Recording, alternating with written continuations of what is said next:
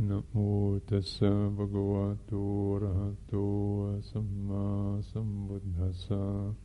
Namo tassa bhagavato arahato samma sambuddhassa. Namo tassa bhagavato arahato samma sambuddhassa. Buddhang dhammang sanghang namasami.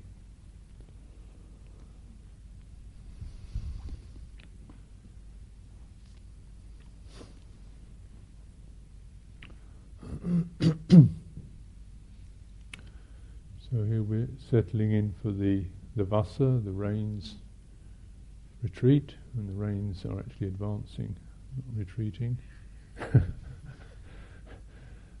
So this is why it's raining so much. So,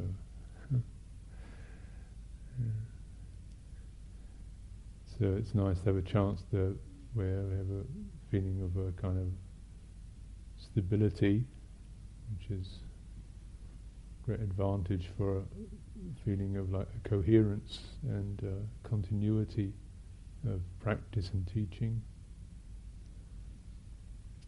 And in these moon times, moon days, it's time for extended practice, trying to put aside other concerns to do with work and so forth and activities, and just focus more on the core unchanging elements of the practice. So this is a chance for the lay community to gather together, come and check in as to what timeless things can be expressed that one can take away and reflect on for another week or so.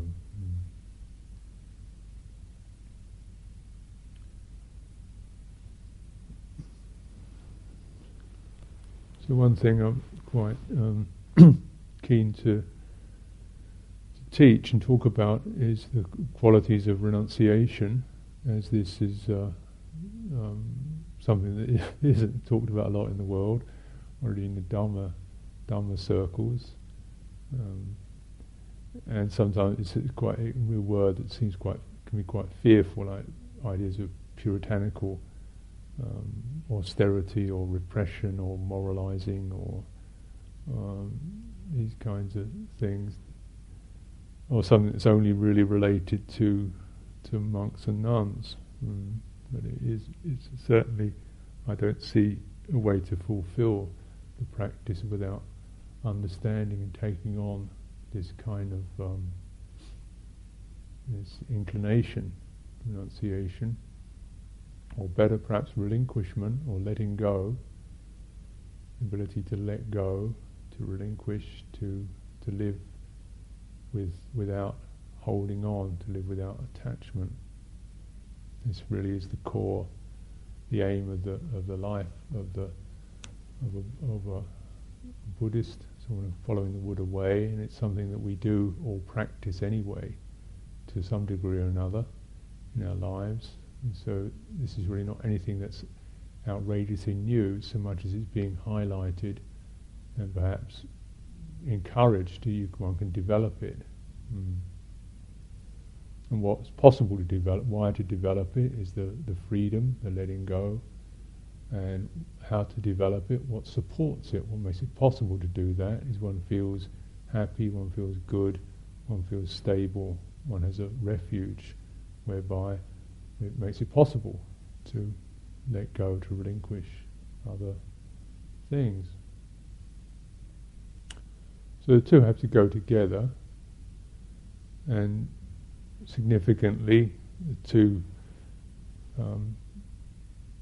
concepts that come together in this way are linked to the brahmacharya, which is the life of sense restraint, and brahmavihara, which is the abiding place of well-being, inner poise, emotional fullness. And you can see these two words obviously are connected. Then one needs to establish that Brahma Vihara. A vihara is a residing place, a place to live, dwelling. A dwelling in this Brahma. Brahma is limitless or boundless. Boundless abiding in order to practice, cultivate the Brahma, the boundless conduct, brahmacharya, the two, one supports the other. These are because all of us in a way need a place to be. We have to establish a certain sense of presence. And this is, of course, one of the fundamental problems or confusions that we all go through, is this loss of presence and uncertainty about who we are, what we're supposed to do, or ignorance, avijja. We're not really certain. So what seems to occur at a very basic level is that our awareness is always reaching out to find out who we are by contacting things around us. So contact the sensations in my body helps me to feel I'm in here. What I can see helps to mean, I'm here. What I can hear, what I can touch, the sense information helps to locate me. So some awareness is actually reaching out into those bases to find out where I am. Imagine what it'd be like without that. No sight, no sound, no thought, no touch. What would it be like? That'd be like. What's it like for an astronaut going out into outer space and just floating outside a space capsule? With a sense of, the gravity is not there, strangely dislocating, and that's only one sense door, kind of alleviating. You still see and hear and think, and taste and so forth. And yet, of course, one can recognise that all these things, what one sees and touches and tastes, is changing, is impermanent, is subject to change, is unstable. Body, sometimes pleasant, sometimes unpleasant, here and there, different pressures, different contacts, hot, cold. It's not a constant thing, is it? And we all realise that one day this is going to die. Age, sick and die, we lose it. And then the sensory world around us is a place that we can travel across, and like nomads we can pitch our tent in it briefly for a year or two, a few years, and yet that's going to go too. We're going to move on. We can't hold this sensory realm. So when one's awareness is reaching out to find out who I am, in this context, it's finding some very blurred and fuzzy and unsatisfying answers, conclusions. So this is the sense world. It's not an abiding place. It's not really a very sound vihara at all. It's more like a tent in the wind.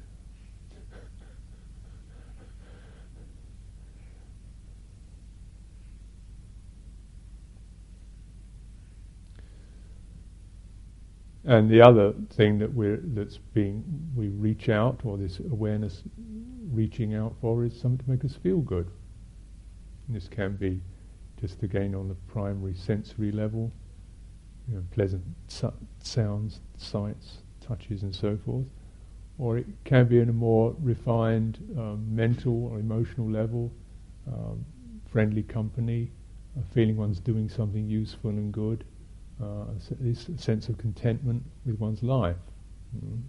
So this is something that helped to feel good, and we realise probably that the feel-good factor of the sensory world is, there's some there, but again it's pretty patchy, because it also brings in the feel-bad, either separation from the nice bits or the directly painful impingement. And then, what can we do? What gives us our sense of being with friends, which we recognise? Well, friendships come and go, people agree and disagree, and then there's separation from those, isn't there? So this is again it's good, but it's not really very firm. And then perhaps is a possibility for a foundation really abiding in an ethical sense, whereby one feels one is doing something useful and good. One's living in a blameless, skillful way. And this is perhaps the firmest we can get on that, just on this ordinary level, the conventional reality.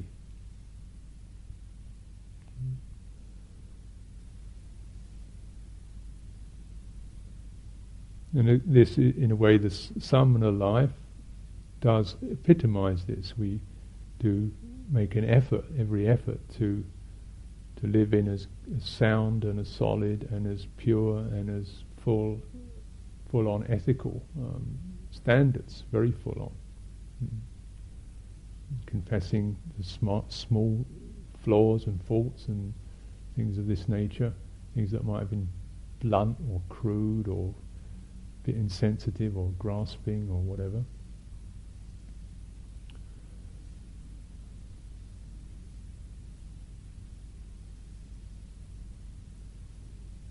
So in terms of conventional reality, this is a good place to be. And yet we still realise, as one does when one tries to fully live according to a refined ethical code, it's got its rickety places.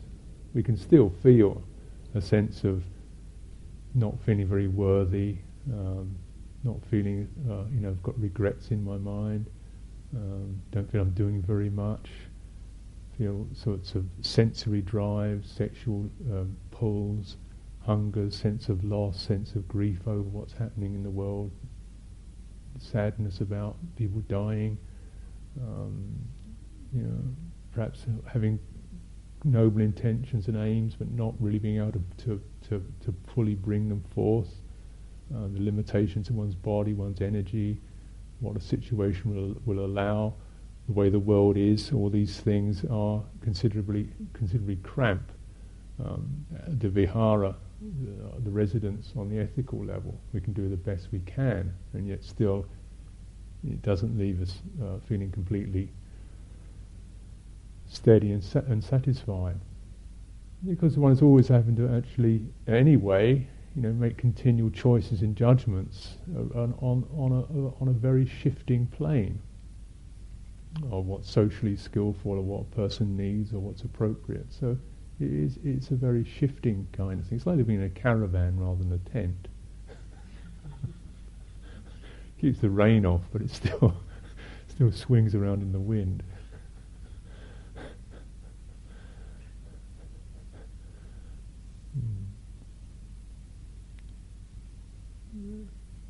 And certainly as one practices in samana life, then we can also recognise, there's quite a gap between the conventional behaviour and, if you like, the inner state of mind.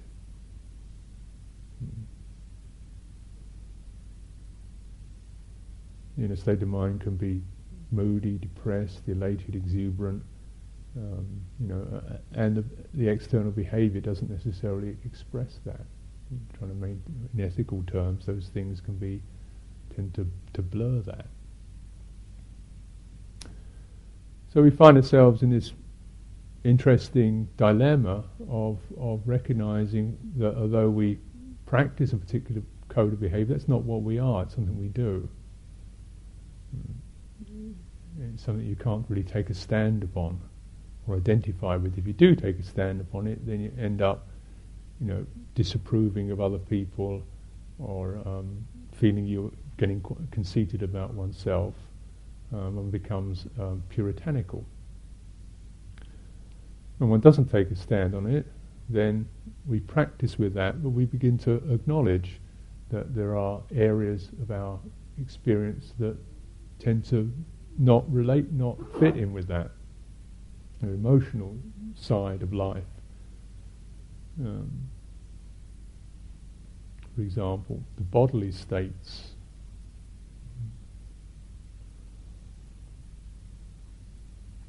The moods, the mind states.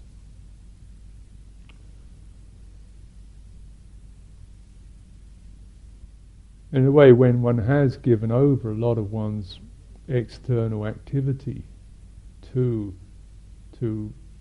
doing things that are ethically sound rather than what's fun or what's interesting or what's enjoyable or what I feel like doing today, then this dilemma occurs. We're in a way cutting off or relinquishing the amount of food, psychological food we can get from sensual realm, from the self-motivation, and those things. We're trying to act in accordance with what's appropriate for a group or for a community or for a life or and so on.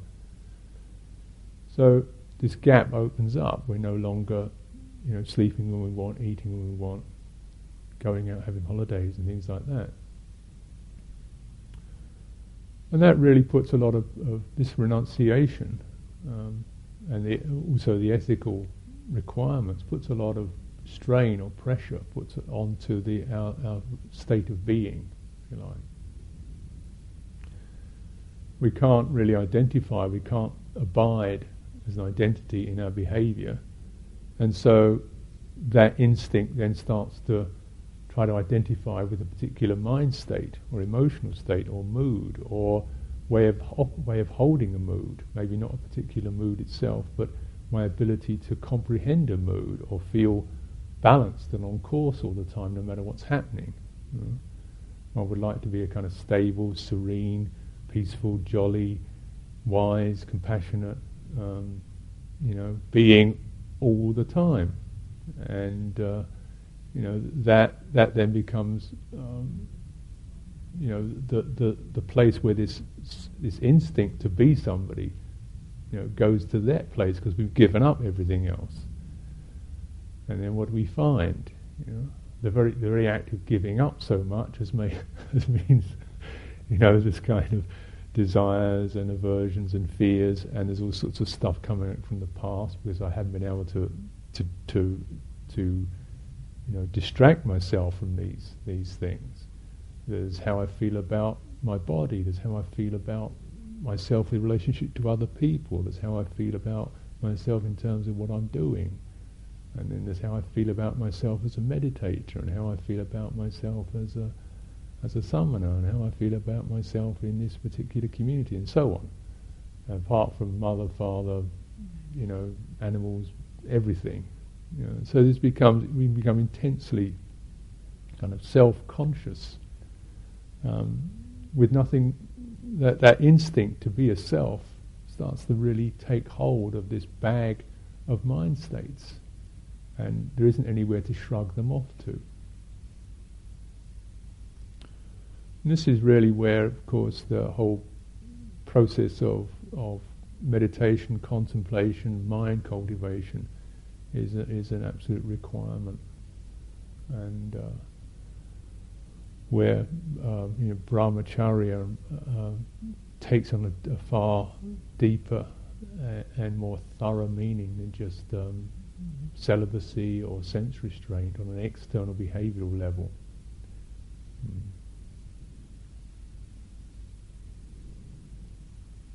So on the external behavioural level, it's very much a matter of not doing, of restraining, of refraining. But at an internal level, it's very much a matter of really finding that Brahma, being in that Brahma state.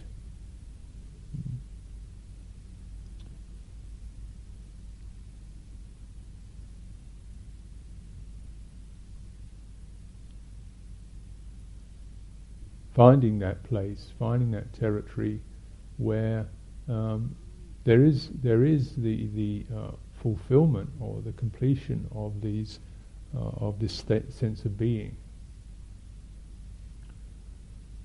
where there's an absence of regret, turbulence, disturbance, ups and downs, moods, worries, and so forth, where that is cleaned out, where there is the cleaning out of these perhaps more subtle states of feeling small, feeling difficult, feeling awkward, feeling embarrassed, feeling self-conscious, feeling unworthy. Things that may not have particular topics, but just kind of seem to curdle the blood in us, and keep coming up into different ways. And the brahmacharya and the brahmavihara are certainly ways of cleaning, purifying.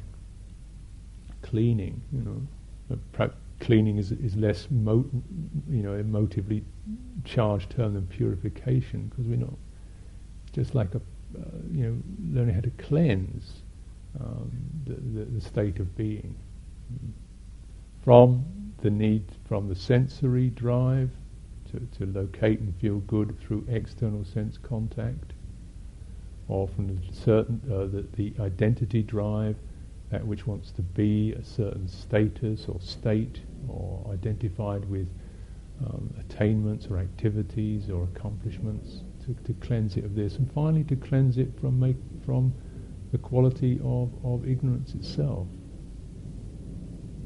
The seeking, the uncertainty, the instability that always makes awareness active and searching for something. So the Buddha used the word of Brahmin, as someone who is cleansed. Brahmin not as a caste, but actually as a purified one. And sometimes he described himself as a Brahmin, deliberate, was teasing on the fact that from a caste point of view he wasn't a Brahmin, but he said the true Brahmin is beyond this.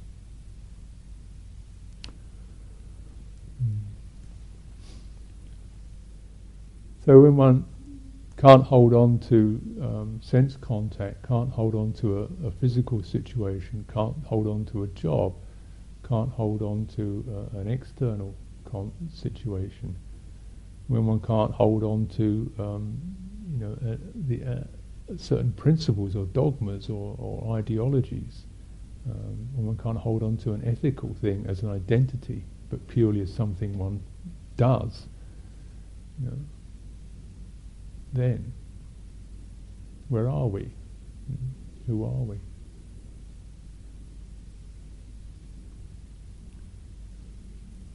What is it like without this? Even we just imagine what it's like.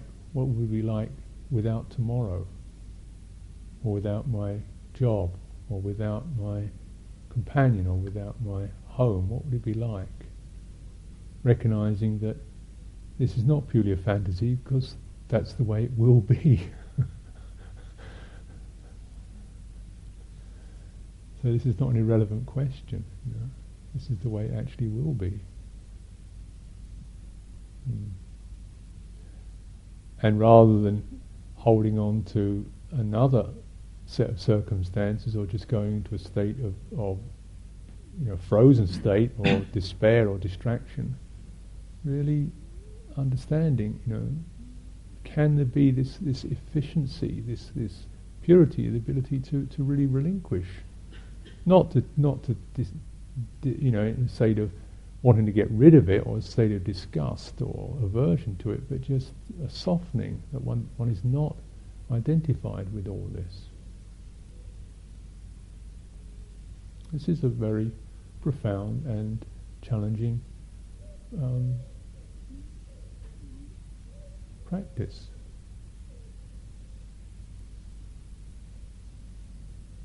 When one practices meditation, then in a way we are entering into a place where this all begins. All this manifold world begins here, in one's own presence, in one's own consciousness. This is where the memories are. This is where the hopes are. This is where the aspirations are. This is where the fears and dreads are. This is where the incredible perceptual system of what I think and what I assume and how I know things is all here in this.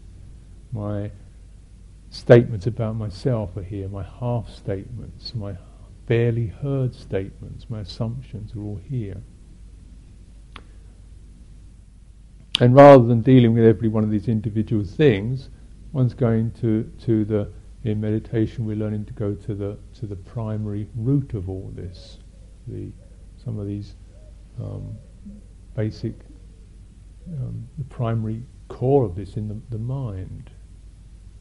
Not the mind purely as an intellectual experience, but the mind as the complete sum total of this, the storehouse of the world, of my world.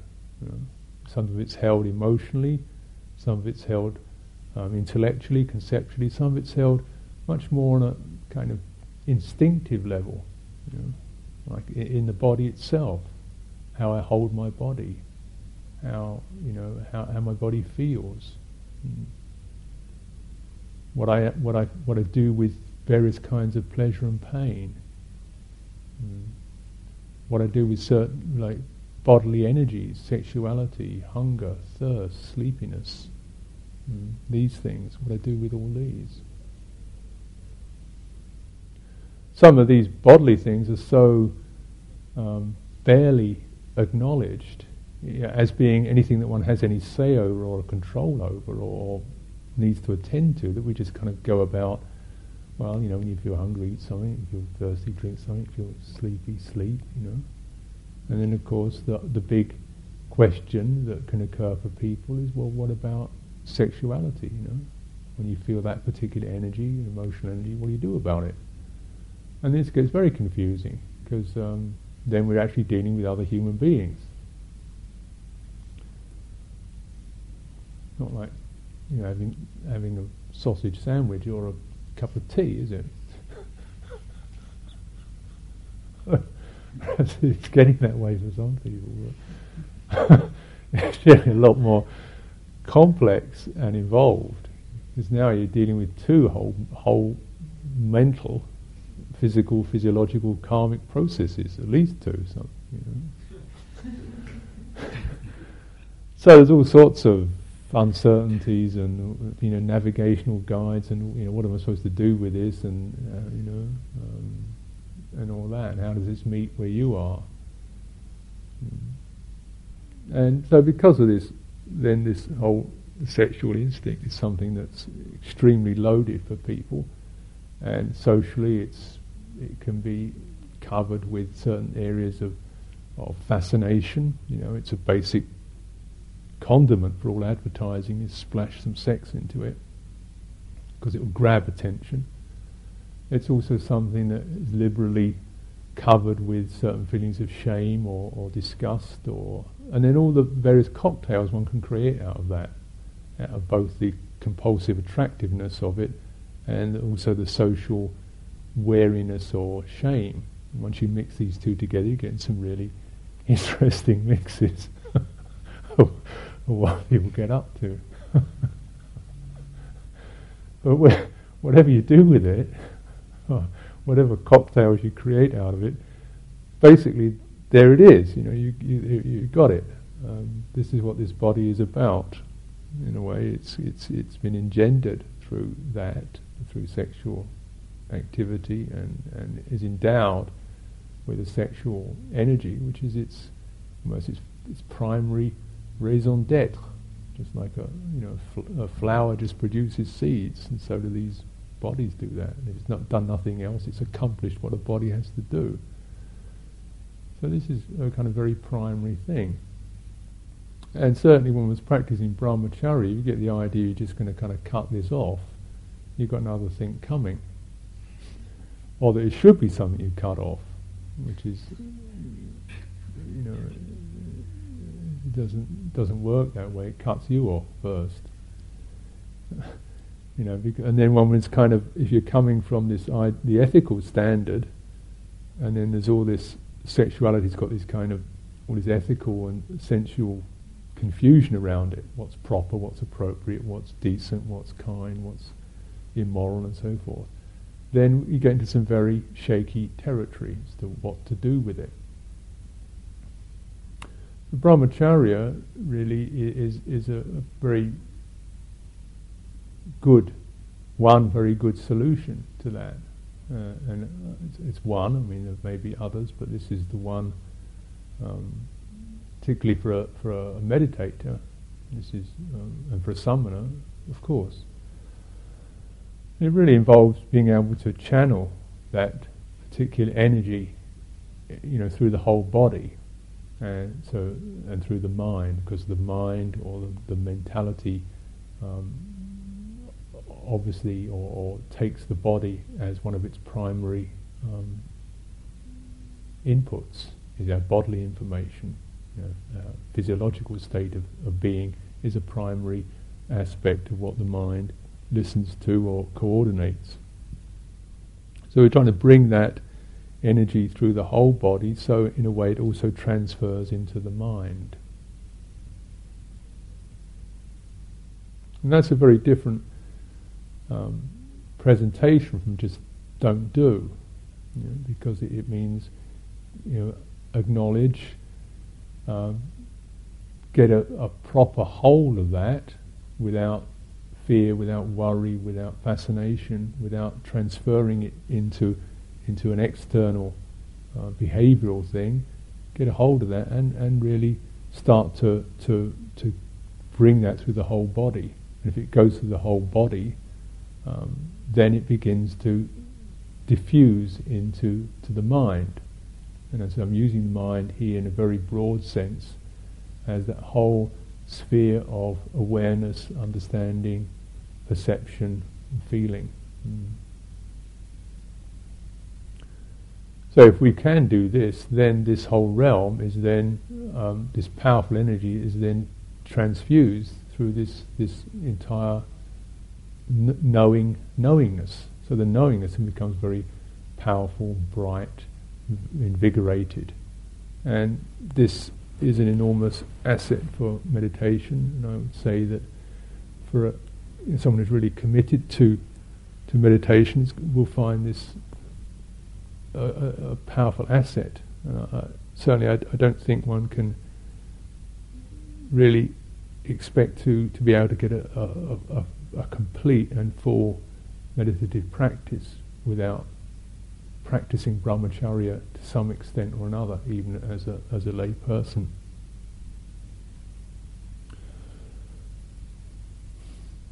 Because we have to deal with sexual energy, and we also have to brighten up and strengthen the mind, and beginning to acknowledge that the mind is not separate from the body again reminds us of the importance of this practice, brahmacharya.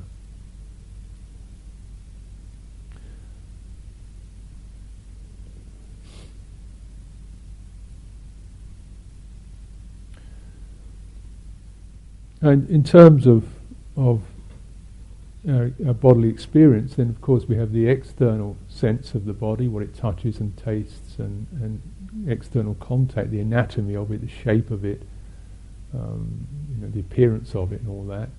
And then there's also what we call something more like a subtle body, or an internal sense of body, which we might say is a sense of balance, our sense of whether we feel bright or dull, in a bodily sense, whether we feel vigorous or weak. These are simple references to it. As you enter into this experience of body, the inner body, then that inner reference, one finds a lot more analogies and ways of describing it. The inner body can feel very large, suffusive, amorphous, extended, steady. It can feel like air, it can feel like fire, it can feel like space. So it becomes a whole area, territory for contemplation. And this is what the practice of samadhi is about. And the Buddha said this is an abiding place. So he talked about the 4 different levels of samadhi, the 4 jhanas, as being the couches, or the places where an enlightened one rests and finds their ease and their comfort. This is no longer a bumpy old caravan or a flappy tent with a kind of inflatable, deflatable bed in it. This is actually a steady couch to reside on, to feel comfortable in. And it is the quality of collectedness which begins with the inner body, collecting oneself into the inner body. And as we practice with this, you begin to understand how so many of the difficulties that we experience as psychological or emotional are really connected to inner body. We may feel a sense of tension. We may feel a sense, which is an obvious one. We may feel a sense of regret. We can feel irritable or angry. We can feel unloved or neglected. We can feel guilty, and so forth. And these seem to be very much conceptual or emotional things. It's nothing to do with my body. Of course, it's nothing to do with the external body, but it is held in how one senses one's body internally. So, a lot of what I would recommend for often, for meditation practice is beginning to fully purify this internal body, or clean this internal body.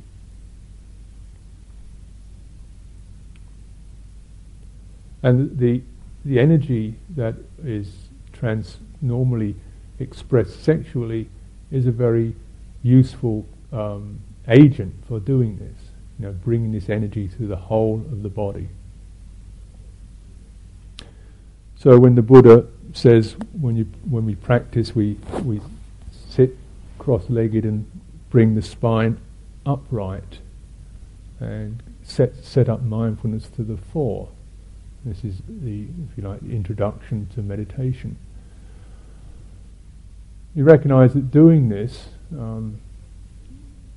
means, for a start, that sitting cross-legged very much opens up the base of the body. The lower chakras, the perineum, the base of the body, kind of opens this area, opens it up very widely.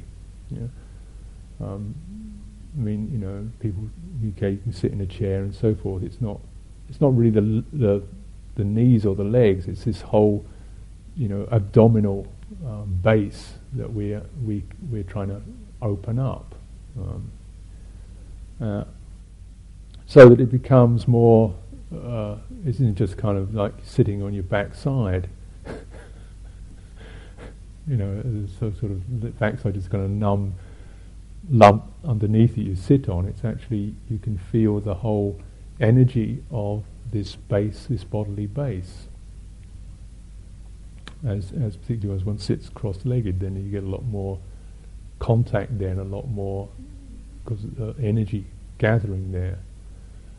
And using the spine as a reference to the upright body is very helpful, because just sitting and then sensing, as that sense of the base of the body, that kind of presence, and then also acknowledge there's something above this. I'm not just a kind of disembodied head. And then trying to get a feeling or an awareness of the whole column of the body rising as it's above that. So we're aware of the abdomen, we're aware of the midriff, we're aware of the chest, the shoulders, the back, the neck, and the skull. So it begins with just perhaps acknowledging that there are gaps in that. One may need to bring more attention to bear in the abdomen or the belly or the chest or the neck or the head. Some of this is, there can be tensions in parts of the body where one feels quite rigid, or areas of numbness. And practicing, just establishing the upright body is a matter of being able to continually sweep or massage awareness through all these areas of the body. So you can, even you get the faintest feeling of the back feels tight or painful or whatever, and practicing learning to sit in a way whereby one puts a lot of attention into just the upright spine, from feeling it out, what is necessary, what actually is the appropriate way that the body sits. It's not an idea whereby one forces a particular rigidity onto the body, or tries to sit up straight with some sense of feeling like feeling as good as the next person, some competition.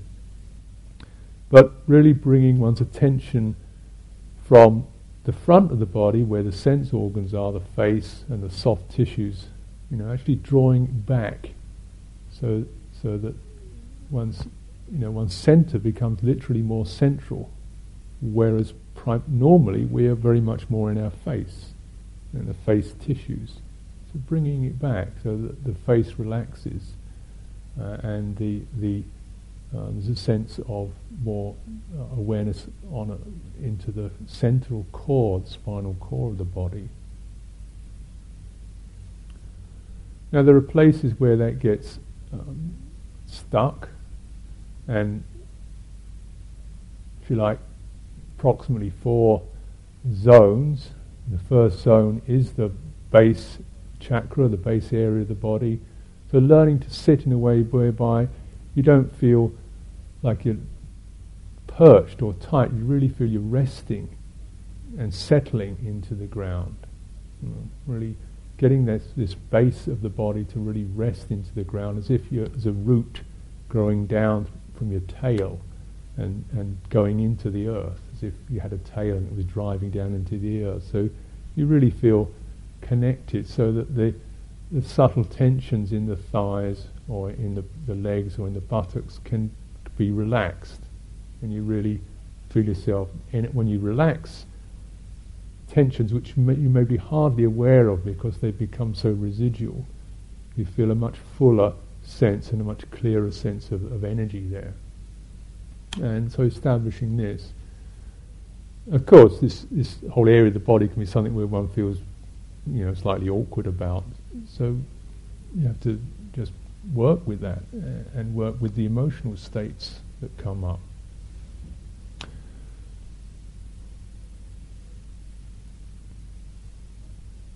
So this can, by itself, bring around some mind states or some emotional states.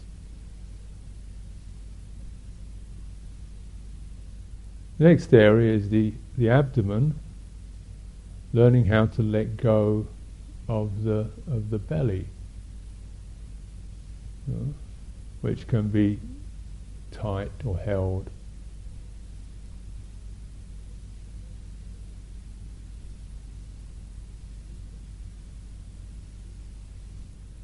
Breathing, meditation on breathing is a standard meditation practice that the Buddha recommended, and this actually does serve as a very good medium for relaxing and opening the body. So being able to breathe fully through the abdomen so that you can really feel it swelling out and become relaxing and becoming softer and more spacious.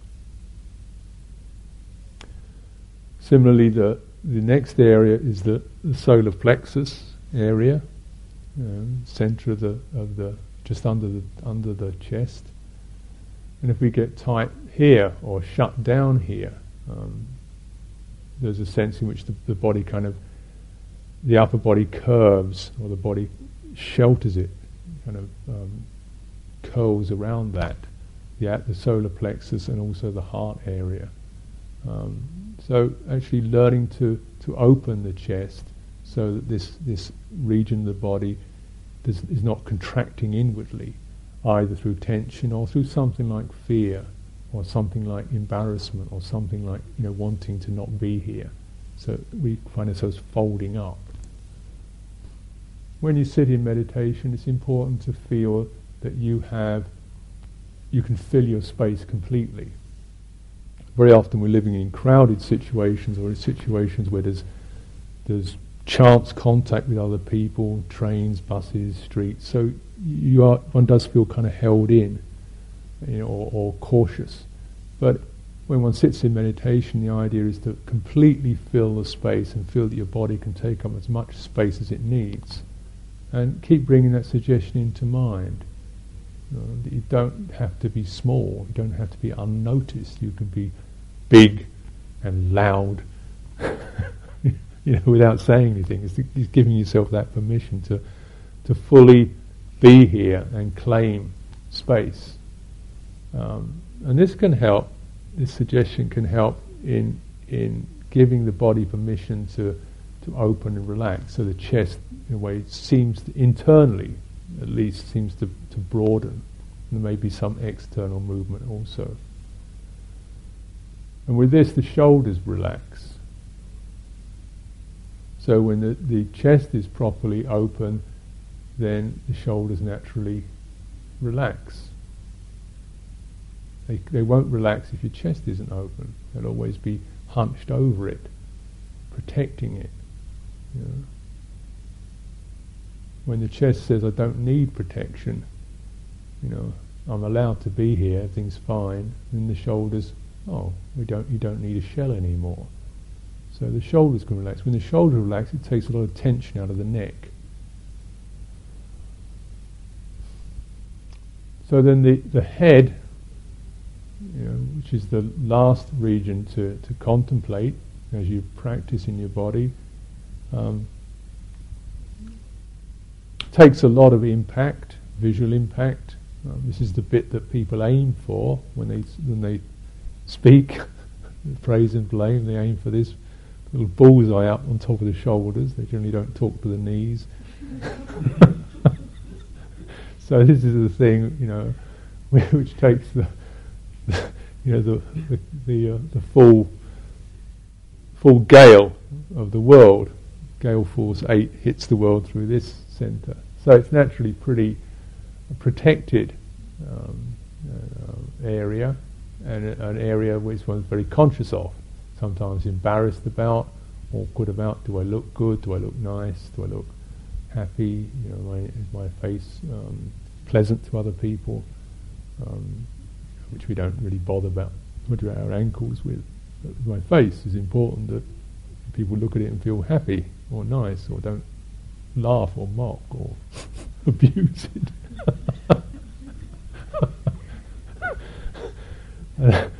And then also, this is the bit that sees and smells and so forth. So that there was that kind of being hit by sensory impingement. So it's a place of both nervousness, embarrassment, and also shock. So it actually does require, I feel, some considered attention to free that. And we begin perhaps with the jaw, unlocking the jaw so the teeth are not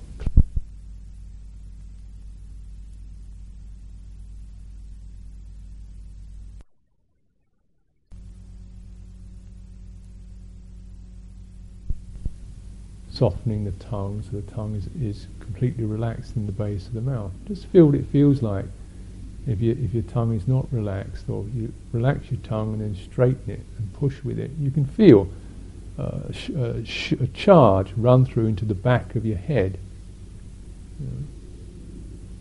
If you tense your tongue up.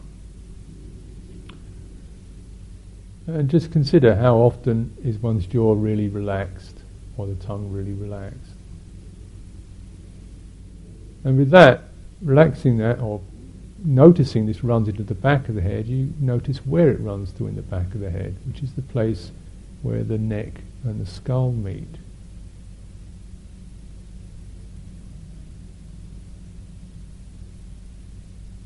So if we're trying to establish a proper, unstressed spine, the neck is part of that.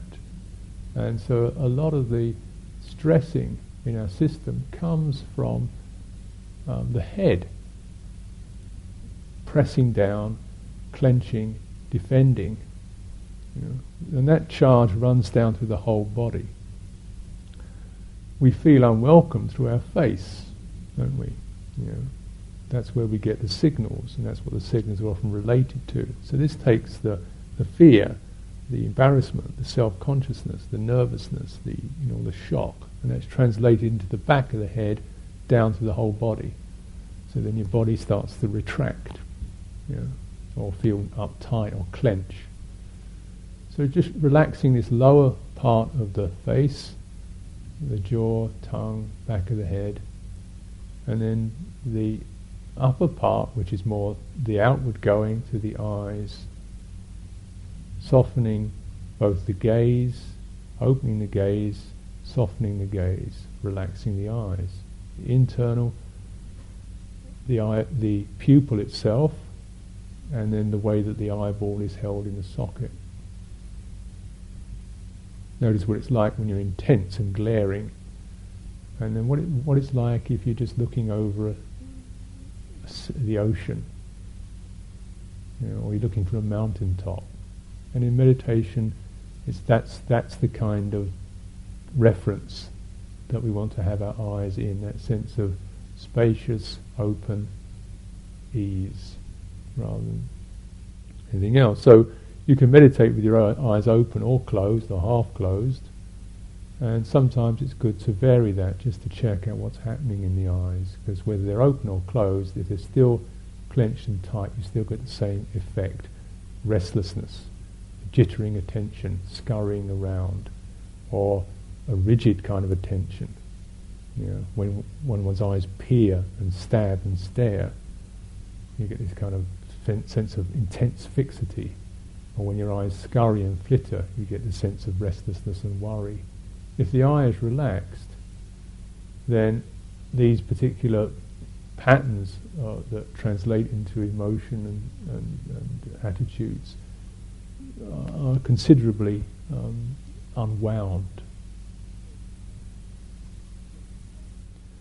So we can find ourselves relaxing without ever having dealt with any of the so-called topics on our mind, without dealing with any personal history, or my relationship with this person or that person, or what I'm going to do with my life, or and so on. We found out it was all basically resting upon an energy that that's expressed itself in the body. And if we can undo the body, purify the body, then a lot of this stuff actually doesn't find traction. It doesn't have the fuel to get going.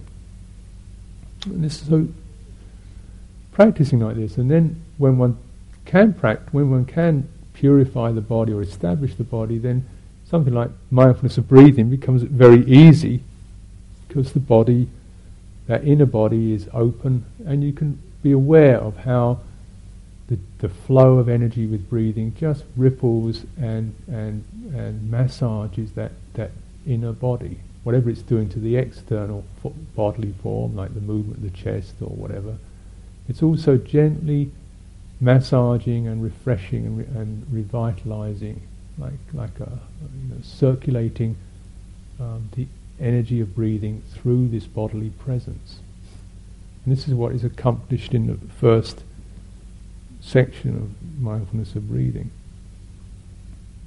So the mind then naturally collects and is concentrated because it's happy, contented, and a whole being, the whole mind, not just the thinking mind, but the whole of that awareness of presence can gather.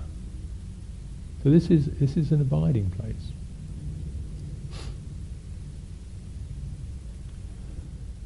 Brahmavihara is significant, the practices of kindness or wishing well for oneself, protecting oneself, compassion, healing oneself from harm, appreciative joy, sense of gladness, enjoyment, and evenness of mind, a sense of serenity about the events that occur. One is not the events. One isn't neglecting events, one isn't ignorant of events, but one is not them. So one is able to accommodate and find space for the ups and downs of events, inner, serene mind, heart that knows this is not what I am, but I'm prepared to be present with it. So that's the balance of the middle way.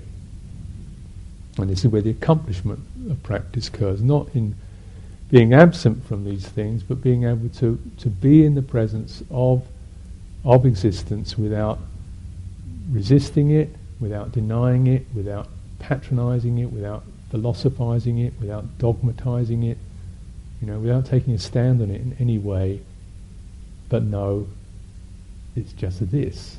Yeah.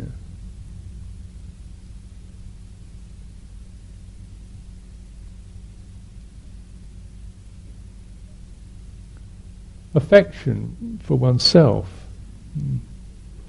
And so the Buddha reckoned this was that one should be, of all creatures in the world, it's oneself that one should be most dear to. This may sound strange from a kind of religious teaching. You think, well, sure, it's everybody else, isn't it? And it doesn't mean your self-image, you know. It means this quality of presence, one's awareness, one's mind, if you like, in this sense. It doesn't mean any image that it creates, but one's sense of being here, one's sense of being present, one's receptivity, that which is aware and monitors our conduct, that which is aware and monitors our behaviour and monitors our presence. This is the thing that one should hold most dearly. Then, of course, it makes sense, doesn't it? Me loving my self-image doesn't sound a very high attainment at all. I mean, it doesn't. But me, or this, having tremendous respect and well-wishing for the ability to be aware and responsible and responsive and receptive, this sounds like a very good idea, not just for the welfare of this physical being, but for everything else, because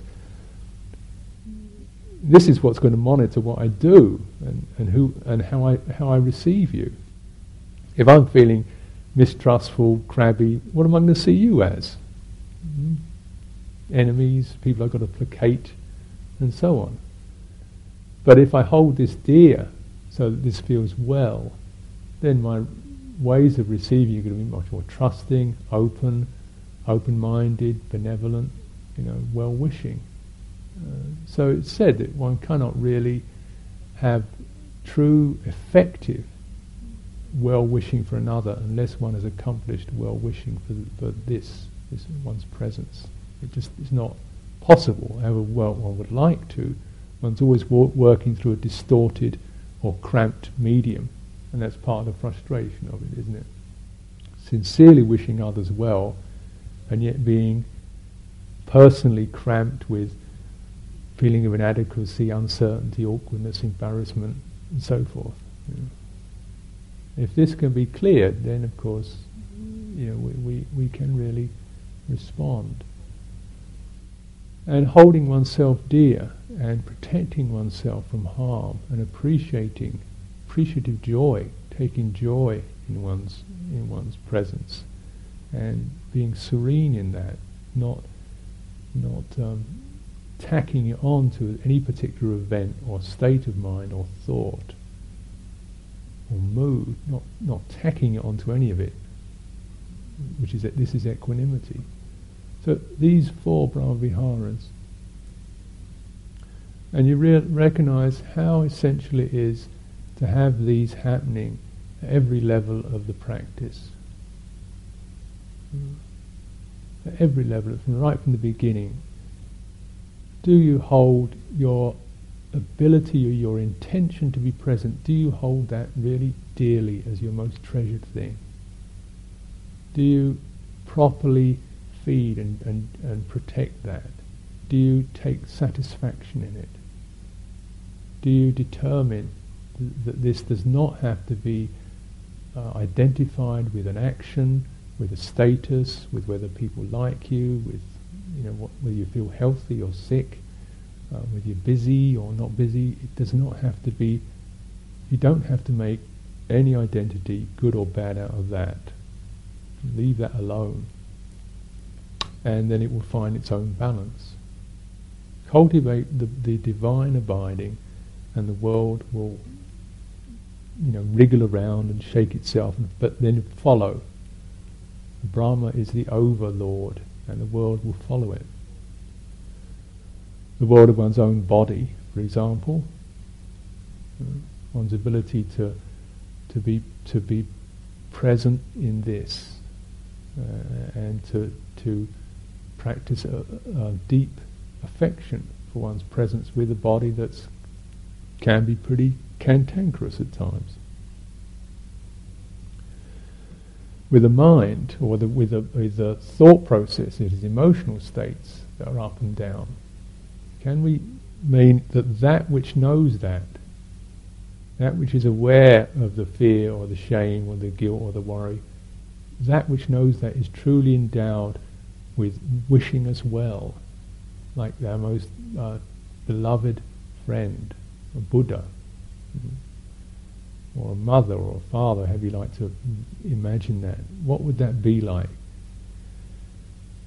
So that as the intensity of the letting go of our outward going tendencies draws up so many frustrations and uncertainties and difficulties and loss of presence in us, there is something there that holds us and says, I'm aware of this with a heart of kindness. I'm aware of this with a heart that does not seek to punish or blame or ask you to prove anything or say you should change and be another way. So that is the essential empowerment of awareness to purify. Because with awareness we're not trying to change the past or forget the past or redeem the past. We're not trying to create the future as what I will be, or even make the present something that's absolutely swinging along fine and dandy. But we are trying to empower through this energy that we've been able to gather through restraint to an energy of that works for our total well-being. To presence rather than cause and effect, to presence rather than action and behaviour, to presence rather than touch, taste, sound, sight, to presence rather than situation. And if we establish this, then all the rest of it follows suit. If we don't establish it, none of the rest of it ever stands up straight. It's always falling apart. So what's it like? It's in meditation we come to these areas of regret, remorse, worry, grudge, complaint, bitterness, sadness, things we don't really understand. We can find stories and causes and thoughts and ideas, but in a way it seems more basic than that. What's it like? What happens there? I imagine that for most of us there's a kind of flurry of, well, just go somewhere else. I don't like this, something else to do. And then perhaps as that thing kind of nudges home, the hunger or the desire or the fear or whatever kind of keeps sticking itself up. Start tossing it a biscuit, like go away, or it's nice, don't worry about that, or concentrate more, basically shut up, will you? And then perhaps after that we start to think about it. Well, after all, life's like that, or you don't need to worry about that right now, or after all, he's a good bloke and you shouldn't have that kind of mood, and then it still goes on. It's not satisfied with these little, intellectual tidbits either. Because it understands all you really ever want to do is you want to get rid of me, don't you? All this stuff is really just saying, go away, go away, go away. Don't be here. I can't be present with you. Now, what could be present with that?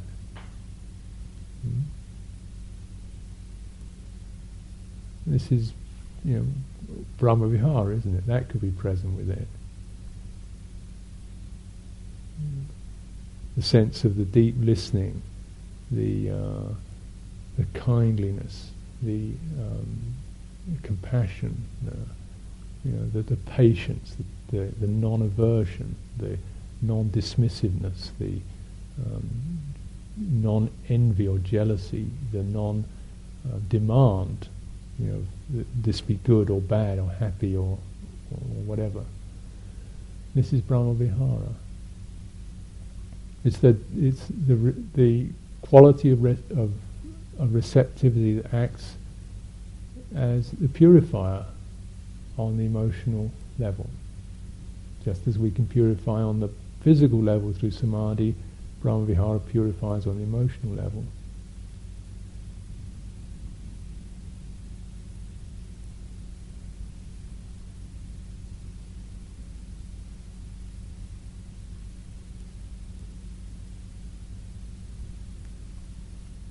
And all this, this is the divine abiding, or sublime abiding, or boundless abiding.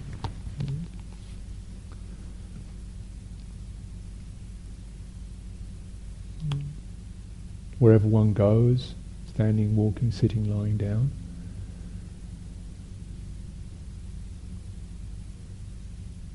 It's a very full, complete, it's not a particular point of sensation, it's a complete abiding. It's the whole system.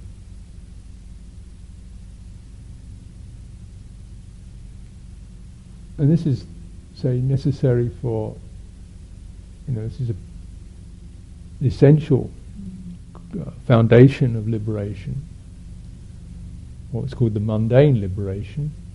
It doesn't seem mundane in the sense of ordinary, but it's still, there is still a further, which is when one has established that abiding, which becomes like a unity. It's not a particular event or a circumstance or a sensation or a thought, it's a wholeness of being. Then what's called the sunyata vihara, which is, the upper story, is this experience, this quality, I let go of that. What is it like without this? And this has come around through practices and causes and conditions. This has come around through application. This is condition 2. What's it like without this? Can there be a letting go of this? Not a dismissal of it, but like seeing through it, just as if one has finally sieved all the bracken and the algae and the slime and out of water. So now the water is very pure and clear. And then now I see through that. Now it's clear, I can see through that. You don't just look at the surface of the water anymore.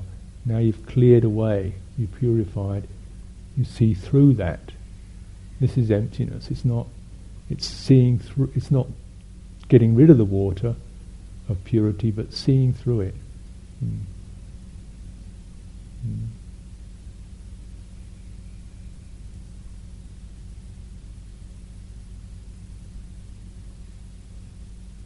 And there is no higher freedom or deliverance than that.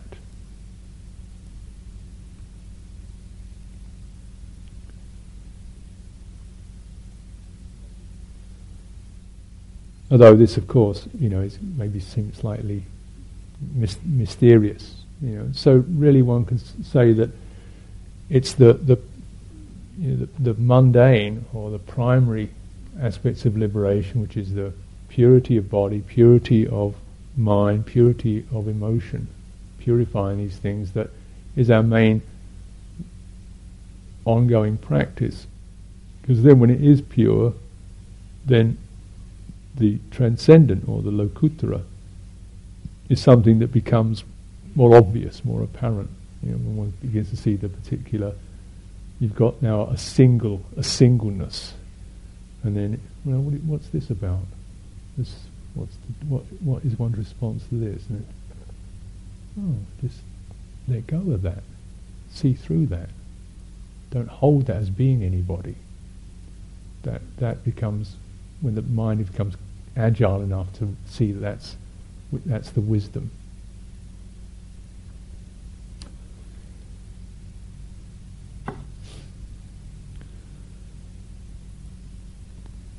So, off this for your reflection.